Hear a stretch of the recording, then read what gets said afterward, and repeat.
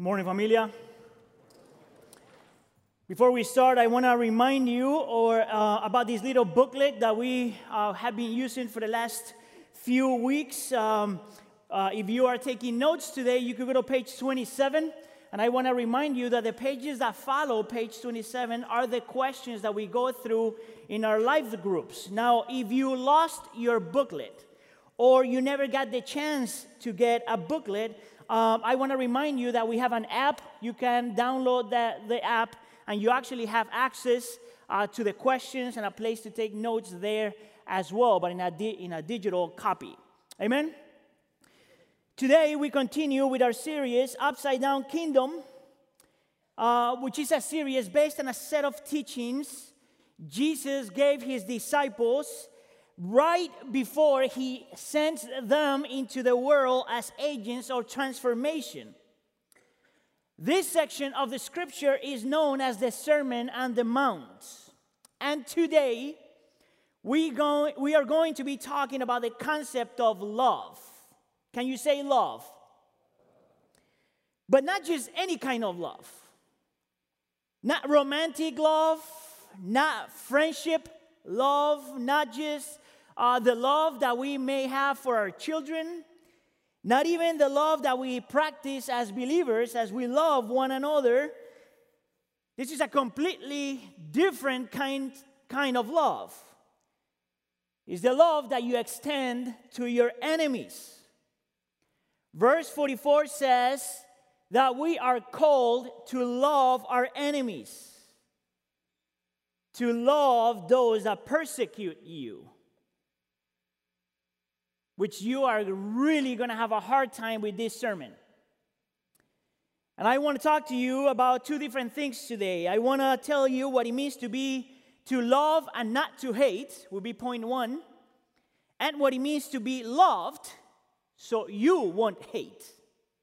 What it means to love and not to hate, and what it means to be loved so you won't hate. Let's go with the first question, with the first point, what it means to love and not to hate. Now, before we start here, I would like to start with a question, all right? And I need you to listen to that question really well. What comes to mind, or even better, who comes to mind when you hear the word hate? Now, I have to give you a few seconds. Is it a frenemy? Is it a relative? Is it someone that you work with? Is it someone you trusted and that person betrayed you? Is it someone that was close to you and that person hurt you and hurt the people you love? What or who comes to mind when you hear the word hate? Now, the reason why I have to start with that question is because I do not want you to hear this sermon simply as some biblical information. I do not want you to hear this sermon as something that is nice to hear, but you don't have to practice. What I would like us to do is to approach this text with the mentality that Jesus truly calls us to love our enemies. And the reason why Jesus is calling you and calling me to love our enemies is for two main reasons. One is because that's what it means to be a Christian in a non-Christian world. He's calling us to go against the popular belief of our culture. See, our culture believes in the survival of the fittest. Our culture tells you that we are not supposed to show weakness. Actually, our culture tells you that you're supposed to love your neighbor and hate your enemy, which is super interesting because that's what the Pharisees says. That's what they said. But what's even more interesting is that that's not in the Bible. The Bible does call us to love our neighbor, but there is not one verse in the entire Bible that calls you to hate your enemies. You need this because that's the way you live your Christianity in a postmodern world. And the second reason why we need this is because that's the only way we fight our nature, our sinful nature. Listen to what this scholar said. Revenge comes easily to the human race. We have a natural tendency to retaliate when anyone harms us, or even when the harm is in our imagination. Isn't that crazy? It is part of our nature to hate people. That's what comes natural to us. What comes natural to us is to exercise revenge, is to retaliate. That's what is normal to us. What is abnormal, which is supernatural, is that we learn to love the people that hate us. Now, Jesus here starts with the concept of love. And he uses a word that in the original, the root of that word is a famous word that many of you guys probably heard. And it is the word agape, which is one of the words that is used the most in the entire Bible to describe God's love. But it's a very unique kind of love because it is to have this honest appreciation for another person. It is to have this warmth, affection towards somebody. It is to exercise selfless love toward another person. It is the type of love that requires actions, not just words. It is the kind of love that thinks of another person before thinking of oneself. It is the kind of love that requires you to do something for somebody else's sake. Agape. But what's crazy about the text is that it calls you to exercise that type of love toward your enemy. Doesn't that bother you? It bothers me. So the reason why I had you think of a person that you struggle with is because that person needs that type of love, and you need to exercise that type of love. In other words, I treat you. And I don't care. I don't even feel guilty about tricking you. Because we all need this. We all need this. This is the thing. Unless you learn how to love like this, you will end up destroying yourself. What Jesus wants is to keep us from self-destruction. Jesus says that it is not enough not to say, I hate you. Jesus says that it's not enough just to say, I forgive you. Jesus says that agape requires much more than that. Don't you love that? How many of you guys struggle with that? Please raise your hand. 2 or 3, the rest of you guys are holy? I don't think so. This is a hard thing to do. This is complicated. But hold on, because it gets better. It gets even more complicated. And if you are not uncomfortable just yet, just wait. Because Jesus here is very specific about how this love looks like. He's going to use application just in case we think that there are certain situations in which we don't have to apply this kind of love. So let me give you some here. From verses 38 to 42, he calls us to not pursue revenge. So in verse 38, he says, you have heard that it was said, eye for an eye, a tooth for a tooth. Verse 39, but I tell you, do not resist an evil person. Now, I want you to listen really well, because Jesus here is not saying that we should allow injustice. He is not saying that we should be pushovers. He is not saying that it is okay to be abused or neglected. If anything, the Bible calls you to the opposite. It calls you to pursue justice. It calls you to defend the afflicted. It calls you to try to fix the things that are wrong. So that's not what Jesus is saying. What Jesus is saying, though, is that you are called, even if you are the victim of injustice, even if you have been abused, even if you have been neglected, even if it hurts, you are called to not fight fire with fire. That's different. The Bible calls you to not fight fire with fire. The Bible calls you to not take the law into your own hands.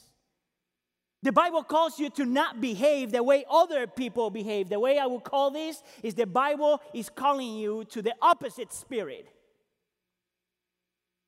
So here are the examples. In verse 39, he says, if someone slaps you, turn the other cheek. And if you're honest enough, you will say, that's crazy. The Bible tells you that if someone hurts you purposely, you don't have to allow that, but don't fight fire with fire. Verse 40 says that if someone wants to sue you and want to take your shirt, and you give him or her your coat. And what the Bible is saying that if someone is using the law against you, that doesn't mean that you have to be a pushover, but we don't fight fire with fire. Verse 41 says that if someone is forcing you to go 1 mile, you should go 2 miles. If someone feels the entitlement of asking you to serve them, serve them. Go the extra mile and serve them. Because we don't fight fire with fire. If someone is asking you in verse 42 to give or to borrow, do not turn away, Jesus says. He calls us to generosity without distinctions or without conditions. Don't fight fire with fire.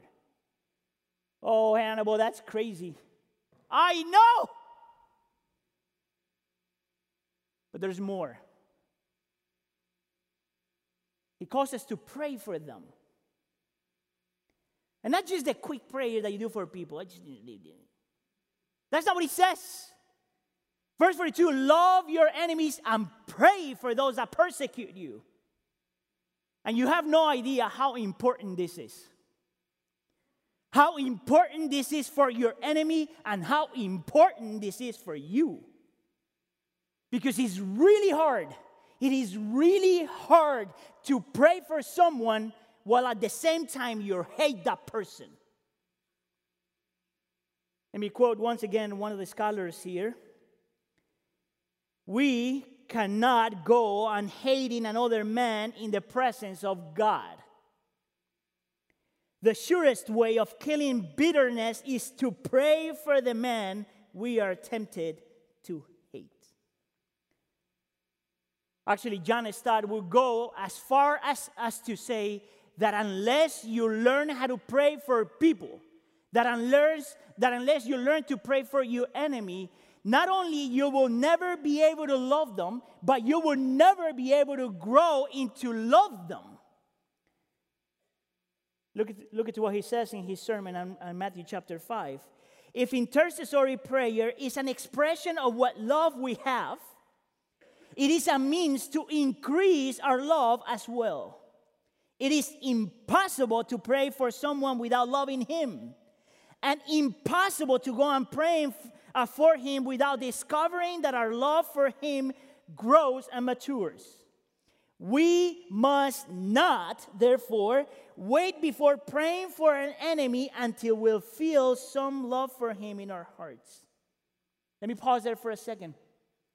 We don't pray for people just when we feel. If that would be the case, no one would pray here. We must begin to pray for him before we are conscious of loving him. And this is what John Stott says. Either you learn and you grow in love, or you will increase in hate. That's tweetable. Either you love and grow in love for your enemy, or you will increase in hate for your enemy. Oh, Hannibal, that's hard. I know. But there's more. He calls us not to pursue revenge. He calls us to pray for our enemies, and he calls us to love more. And from verses 46 to 47 is really interesting, and I'm going to paraphrase, because Jesus here is saying, if you only love the people that love you, and you only greet, which is a word to say you welcome people into your home or into your life, and if you only greet the people that you love, what good is that? Even tax collectors and pagans do that. And the fact that he's using the phrase tax collector there is really important. Because these people back in the days, just as much as we do today, they loved to pay taxes. And the tax collector was someone that was a Jew hired by the Romans to charge for these taxes. But the agreement between the tax collector and the government was that he had permission to charge, as long as he would charge what the government would require, he had permission to charge as much as he could or as much as he wanted. And everyone knew that. This was a crooked person. And Jesus is so radical as to say that if a tax collector could love his own people, we are called to much more than that. We are called to much more than that. Actually, the question that he posts in verse 47 is, what are you doing more than others?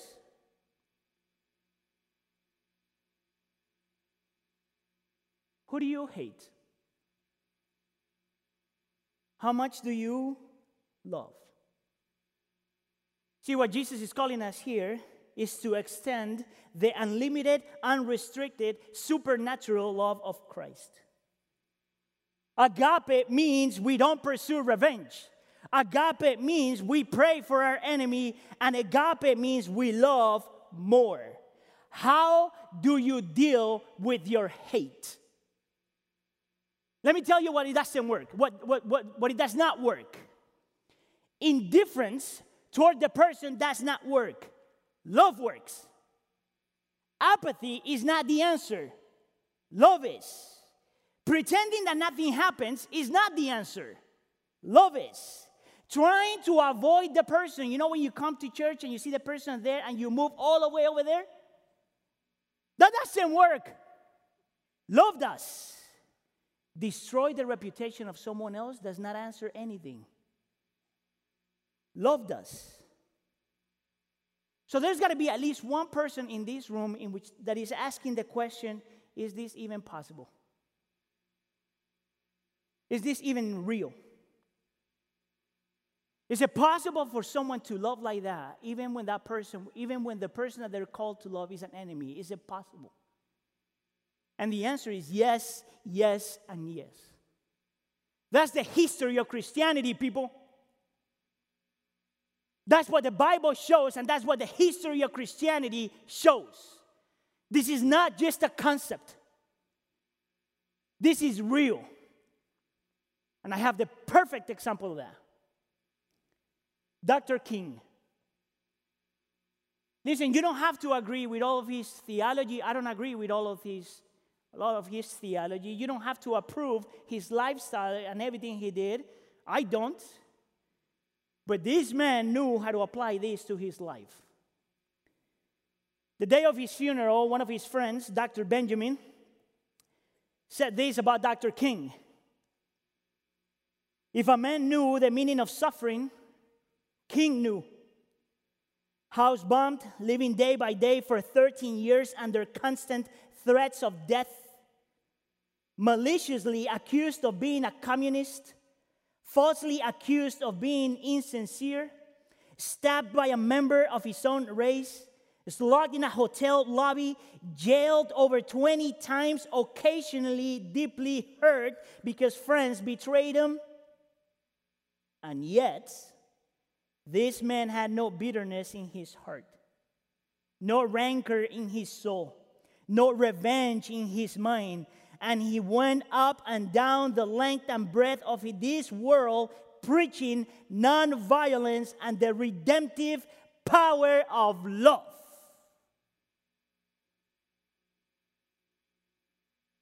Here's a person that we ought to imitate. Here's a person that believed this and lived by this. This is not just Bible information. This is transforming information. This is much more than just liking a person. It's loving a person. Why do we struggle with this? Why do you struggle with that? Well, let me just try to answer that. Maybe, just maybe, the reason why we all struggle with this is because we want to be the ultimate judge. Maybe, just maybe, the reason why we struggle with this is because we want to be the law. We want people to pay. We want to determine what punishment looks like. And on top of all of that, we have a really, really hard time trusting God as the ultimate judge. You know, every time you and I pursue revenge is because we don't trust that God is the ultimate judge.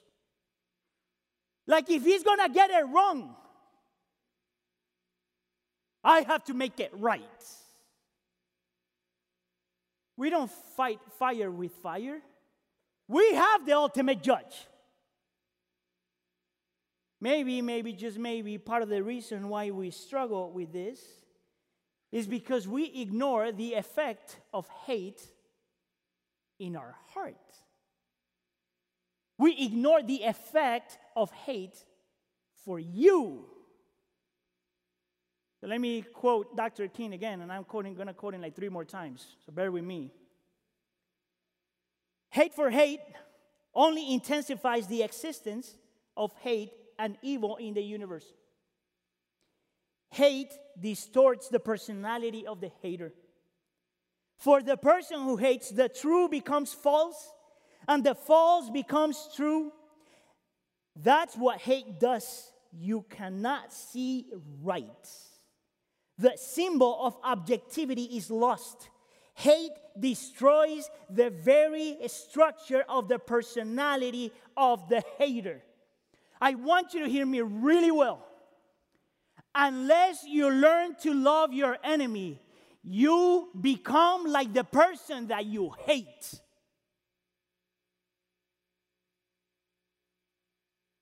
Unless you learn to love your enemy, you become like the person you hate.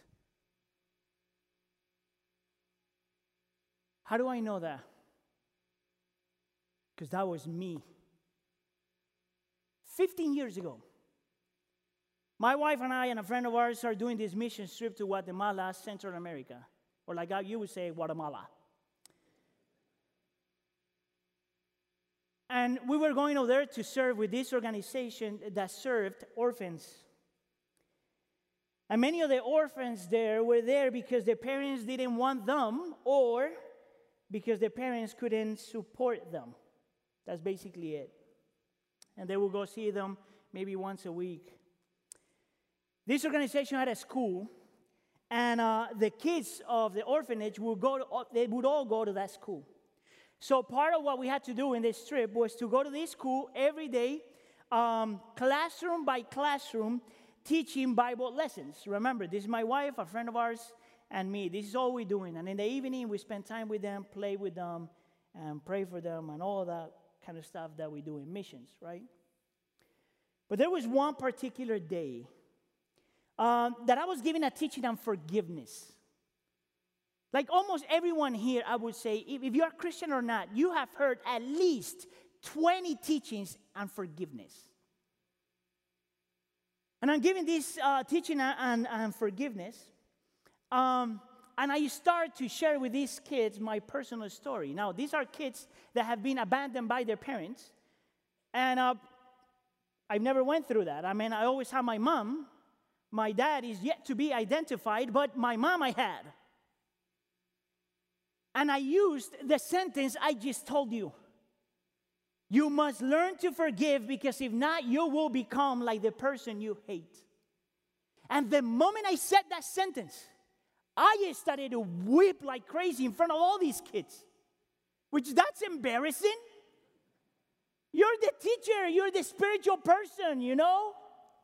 I have a degree on forgiveness. And I'm weeping. And as I look around, 2/3 of the room started weeping.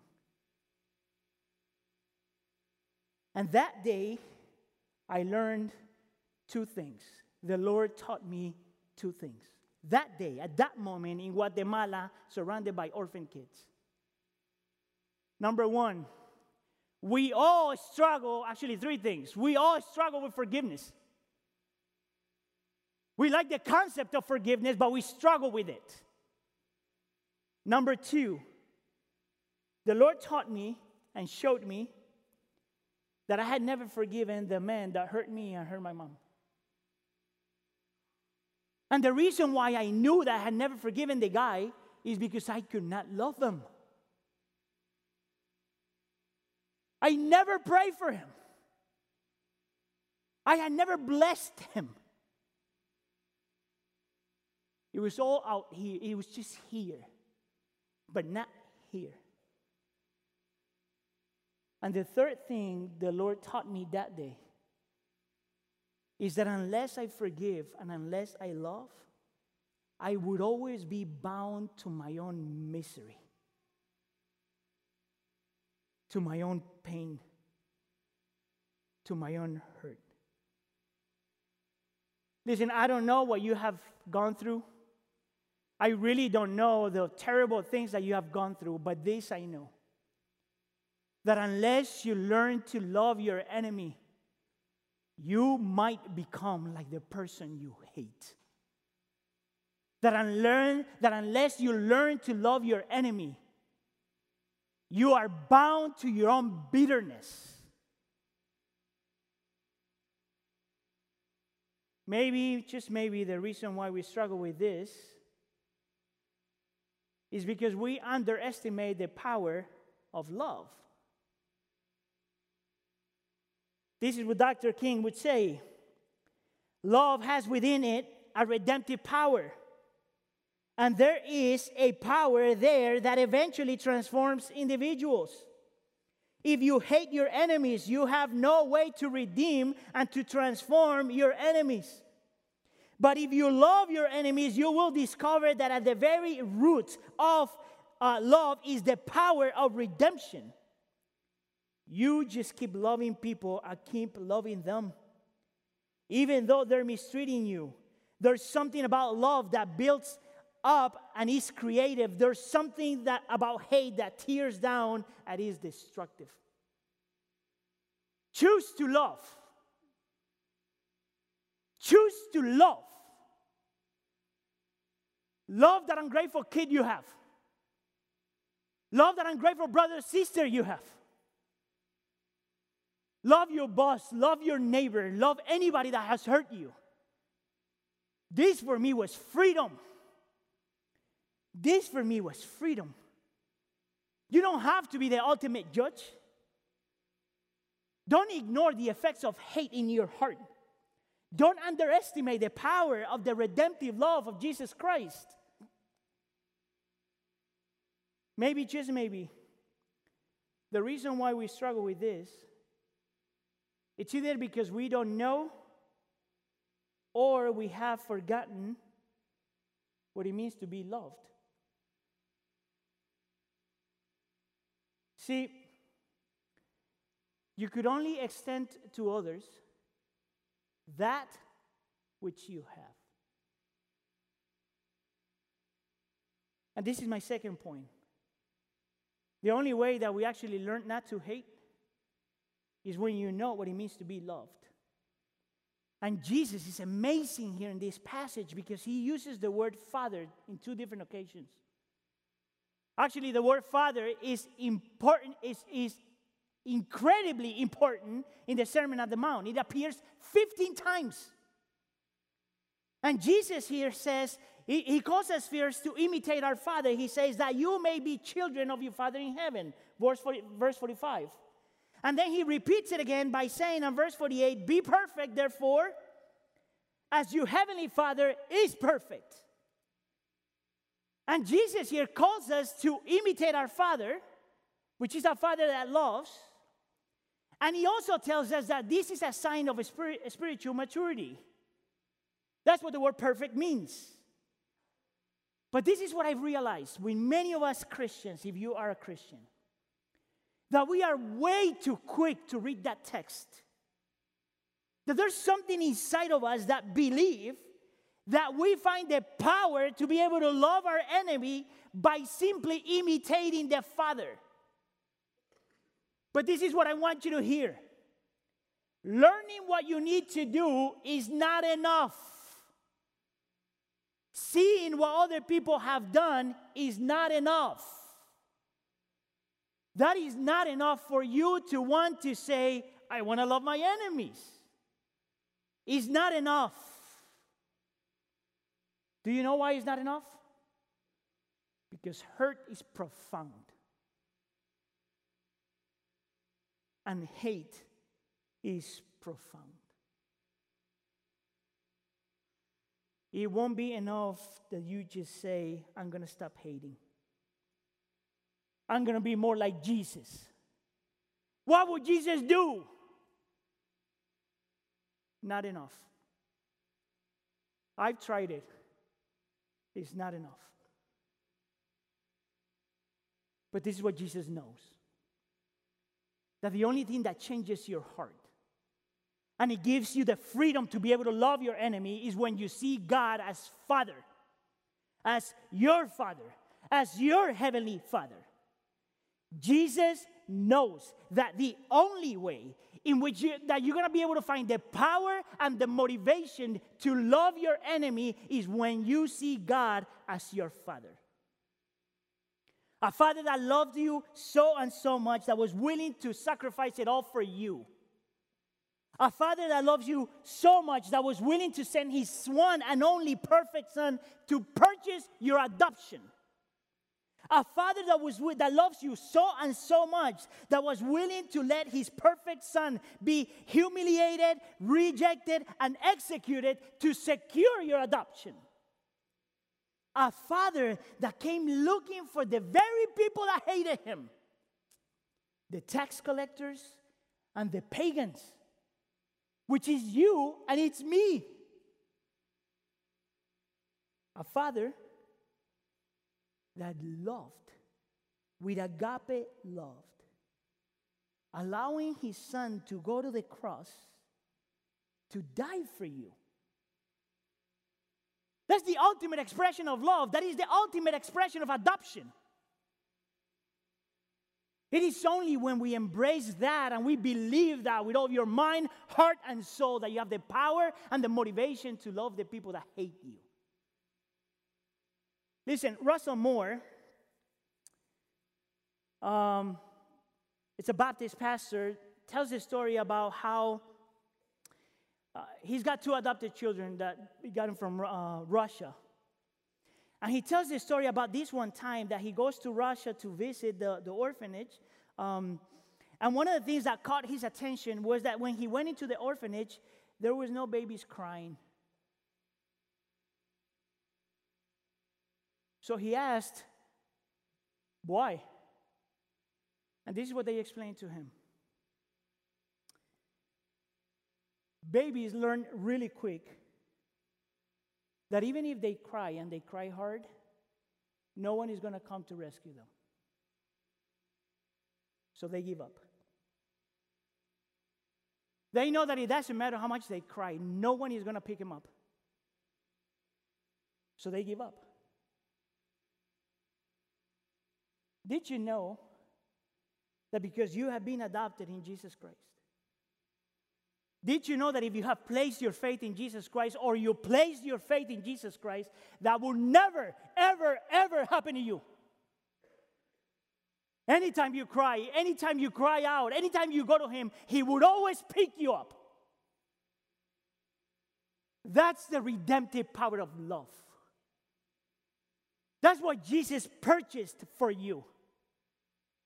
That's what gives you the power and the motivation to look at your enemy and say, I love you. Dr. King, right after he finished his sermon, he finished the sermon with this sentence. He looked at this congregation that had people that hated him. He looked at this congregation that had people that were racist toward him. And he looks at them and says this, I love you. I would rather die than to hate you. And he did. Doesn't that sound a lot like something that Jesus would say? And he died.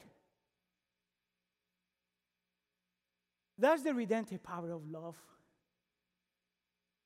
That's what changes you. Do you have that? Listen, people, you don't have to hate. You have been loved. You have a father. You are not an orphan. Do you have that? Let's pray.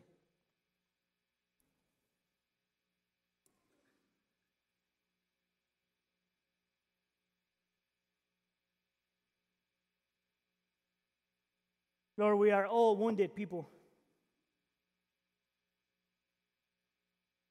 Every single one of us have been wounded.